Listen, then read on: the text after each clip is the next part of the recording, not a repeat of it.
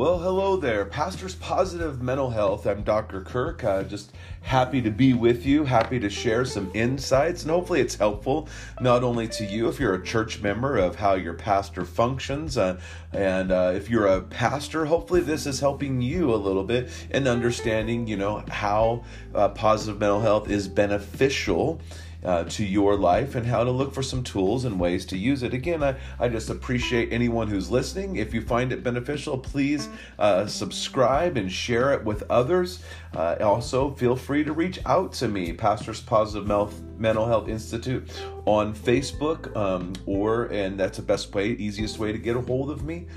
So anyway, let's just dive in. Kind of the topic I wanted to talk about today was that of pastors' spouses. Now, for context, for me and the tradition that I'm in and that I have traditionally served in, spouses are wives. I have been served in patriarchal, so I don't want to mean any disrespect or disparage female clergy, but for the purpose of this, my context is that of spouses that are wives. And so I don't think it's going to be that different, though. I do believe that the position of the spouse of the pastor is very interesting. And then if you are a single person, just enjoy.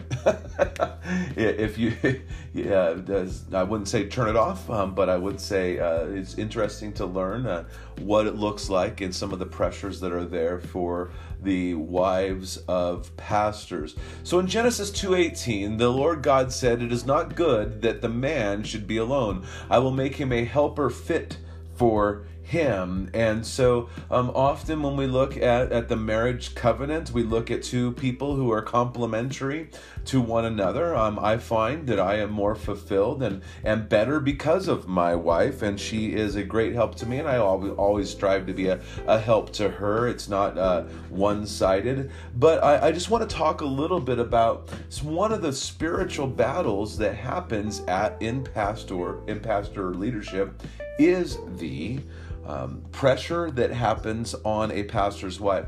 On a side note, there is spiritual warfare involved in the ministry. I know it might be a shock to you. No, but there is spiritual warfare in ministry. And I will tell you from personal experience and from talking to other pastors, one of the best ways that the enemy gets to a pastor is through their spouse.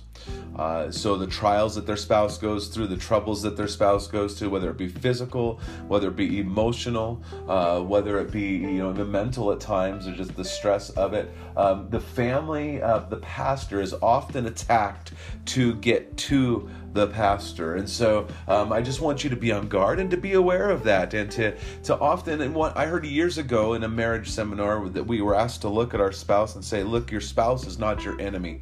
There's an enemy who wants to divide. And so often the enemy of our souls and the one who wants to destroy our effective ministry as we pursue advancing the kingdom and drawing other people to come to repentance and to receive the forgiveness of sins, there is a spiritual war that's going on, and the enemy does not fight fair. And so he goes through the pastor's spouse often and attacks the pastor's spouse to try to bring the pastor down and distract the pastor from doing the ministry. And this has caused all kinds of havoc over the years, whether it be ministers quitting the ministry because they need to attend to their spouse, or they're distracted from the ministry, or they're frustrated with their spouse and they find other avenues for pleasure, and it ends up destroying them in moral failure.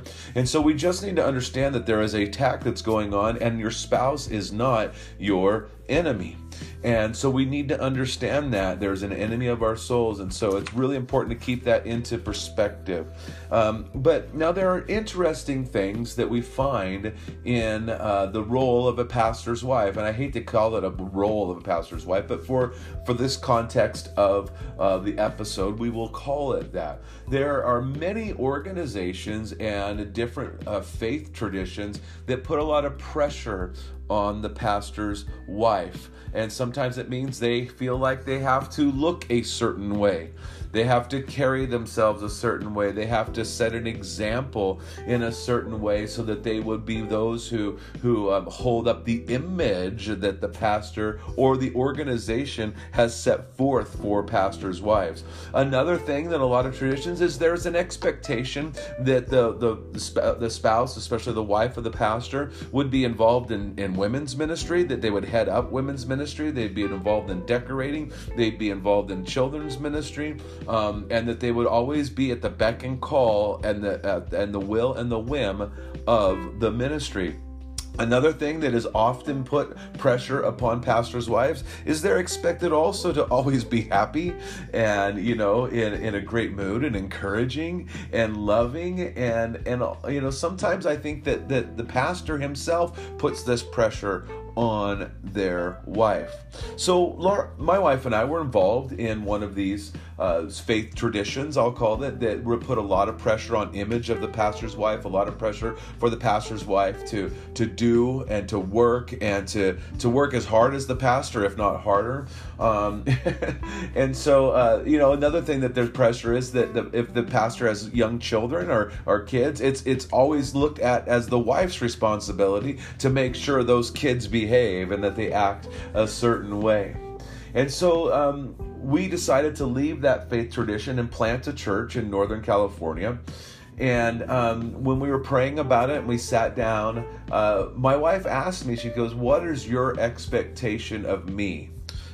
Because again, we've been in this tradition where you have to be heading up women's ministry, you have to be deeply involved in children's ministry, you have to do all these things. And so it really bothered me to watch this expectation of these wives and what they had on them and the struggle that they would go through. And so I just looked at her and said, really, I just want you to be my wife.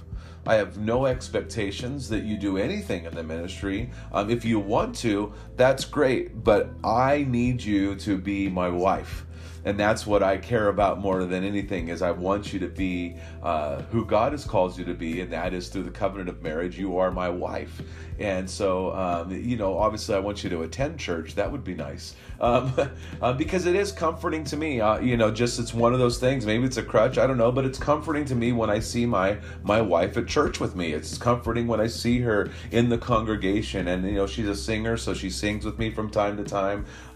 She is involved in our children's ministry because she wanted to be at our current church, and she is involved in women's ministry again because she wanted to be, and there's no pressure for her to do.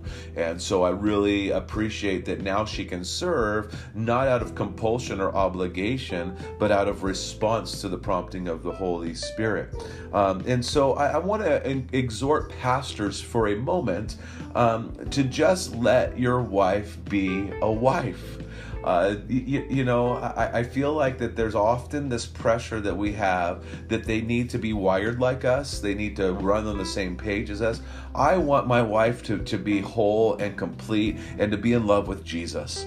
And so I don't want to put the ministry in the way of her being in love with Jesus. And this takes intentionality to allow, not to put the pressure on her. It's interesting when... sometimes when my wife has been sick and she does children's ministry, and I don't want her to feel guilty for being sick, and so it's okay. You can miss a Sunday. It's okay to do that.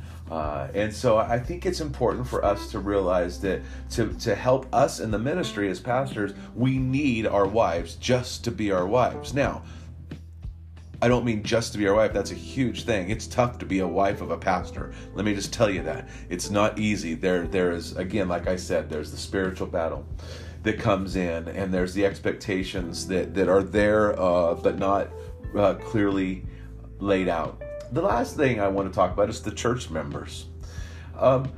It's unfair, I think, often to expect the pastor's wife to be able to fulfill a lot of the obligations that we ask them to do. And so I would say one thing that would really help not only the pastor, but the pastor's wife, is to check in on her. How is her mental health? How is she feeling? How are you engaged in relationship with her? Or does she have friends at the church? Is she feeling grateful? I mean, are people telling her, "Man, thanks for being here"? So I want. Because there's two things that happen with wives in the ministry. They become workhorses that have to keep this image, that have to always look a certain way, be involved in every ministry, always be positive, keep their kids in order, or they get ignored. And so I want you to understand that for the pastor in the church, it's important for their spouse to be acknowledged as well. And so as church members, I think it's important that we recognize that there is a great spiritual battle for pastors and their families. And the wives or the spouse is in the middle of it and sometimes takes the brunt of it. And so we really need to look at how can we build up pastors' wives and pastors' spouses so that they can help and complement and be whole and not be a distraction. And also we need to not just forget about them. Because that causes a lot of problems too. And so again, it's this balance, right? Of how do we make sure that we're keeping the church flourishing. And one of the biggest things is awareness. And that's one of the things I'm hoping is happening with these podcasts and with the book that I have written and whatnot, and the seminars that I can do, is that people recognize the awareness and the importance of the church working together, Ephesians chapter 4, working together and building one another up in love. And so, I just hope that this is practical application that you can use. And again, if you want to share it with somebody, I'd greatly appreciate it. If you have questions that you'd like me to address, maybe, please feel free to reach out to me. Again, go to Pastors Positive Mental Health Institute on Facebook. That's probably the best way, unless you can take these, the Dr. Triplet PMH at gmail.com. That way too. Anyway, thanks for listening. Let's together help the church flourish.